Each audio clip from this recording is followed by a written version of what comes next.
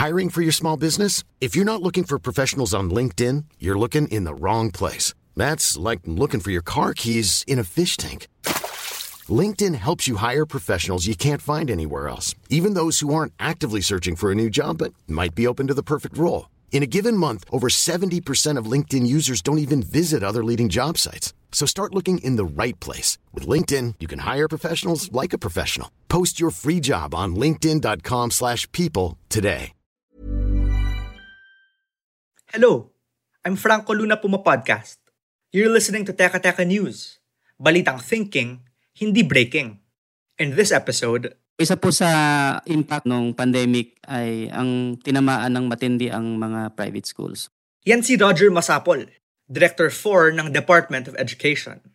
We recorded ng closure ng mga private schools. Umabot po ng 1,024 and then 1,179 private schools ang hindi nakapag-open. May mga schools po na talagang officially nagsabi, di na namin kaya, magsasara na kami permanently.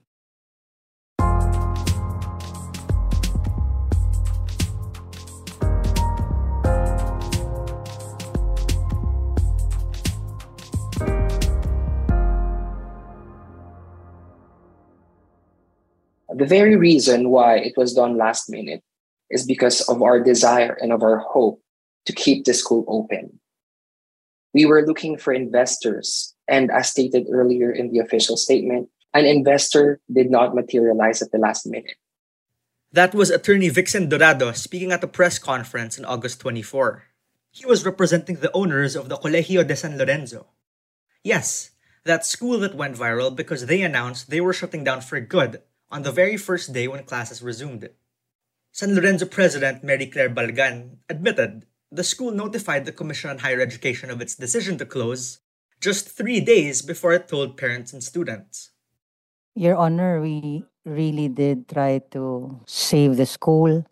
Sa pag-iisip po namin kasi, Your Honor, if we did that, parang ang metaphor po namin ay parang bank run. Kapag po pinaalam namin sa kanila na yung mga problema namin, lalo pong kakaunti yung mga estudyante at baka po mag-alisan yung mga teachers, and that would make the school weaker and have less chances for survival. Akala po kasi namin we could make the school survive at least 1 more year. So even as they were still accepting enrollees, the curtains were coming down. And yes, they could have been more transparent about their finances. But the larger point as well is that all schools have been forced into very difficult decisions these last 2 years. Listen to Attorney Joseph Noel Estrada in an interview on One News Agenda. He is Managing Director of the Coordinating Council of Private Educational Associations, or COCOPEA, the largest group representing private schools in the country. The reason is, of course, the low enrollment. A lot of the parents could not afford continuing sending their children to the private schools. And because of that, a lot of the schools, the 400 of them recently, had to suspend operations. So a lot of the schools now, or private schools, are being crowded out because of low enrollment, low subsidies for students. So we hope our policymakers can also look into that and introduce interventions on behalf of the parents and the students to help them cope with their education needs. According to Attorney Joseph, more than 1,100 basic education private schools closed down within the first 2 years of the pandemic. In 2020, by official estimates, some 400,000 students were forced to move from private to public schools. That's not counting the many others whom their parents decided to just homeschool. And that means the surviving schools will have to find new sources of funding. With the private education sector, the problem is really sustainability of operations because, as you may all know, the private education relies on the tuition payments of parents and students. So when the economy is down, the enrollment is also down. So generally, we rely on tuition payments. We're tuition funded. We don't rely on government appropriations, unlike the public schools, except, of course, for subsidies for students and teachers.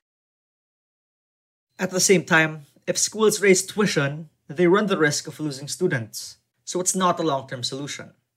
To add to their problems, sometime next year, private schools may also be forced to pay much more in taxes because of new rules. Attorney Vixen Dorado, the lawyer representing Colegio de San Lorenzo, insists they did everything they could to save the school. And we can say that we have done so much more than what people think we've done. First, the family has used their personal funds just to save the school. Second, in the height of the pandemic, we lowered the tuition fees. That is a very risky move for a school in a pandemic. We all know that the enrollment and the tuition fee is the lifeline of a school. But in the end, the economics of running a school as a business just was not attractive enough for any investor to step up. We tried to find an investor to acquire the school and operationalize it, even if we can no longer be part of it. Unfortunately, by the start of this semester, enrollment had not recovered. An investor did not materialize, and we realized that the school could no longer be rescued.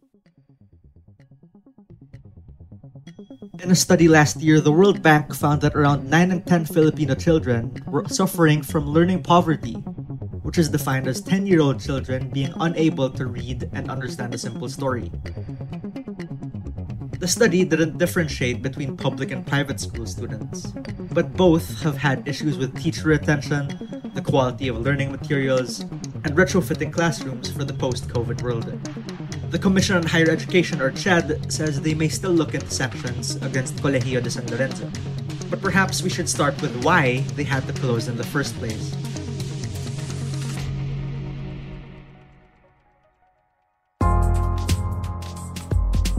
And that was today's episode of Teka Teka. Again, I'm Franco Luna. This episode was edited by Presh Capistrano and produced by Kat Ventura. If you like this episode, share it with a friend or two. And of course, don't forget to follow Teka Teka and Puma Podcast wherever you listen. We're excited to build our community with you, and it looks like we'll be able to meet for events real soon. So if you want to stay in the loop, please go to pumapodcast.com and subscribe to our newsletter. Thanks for listening.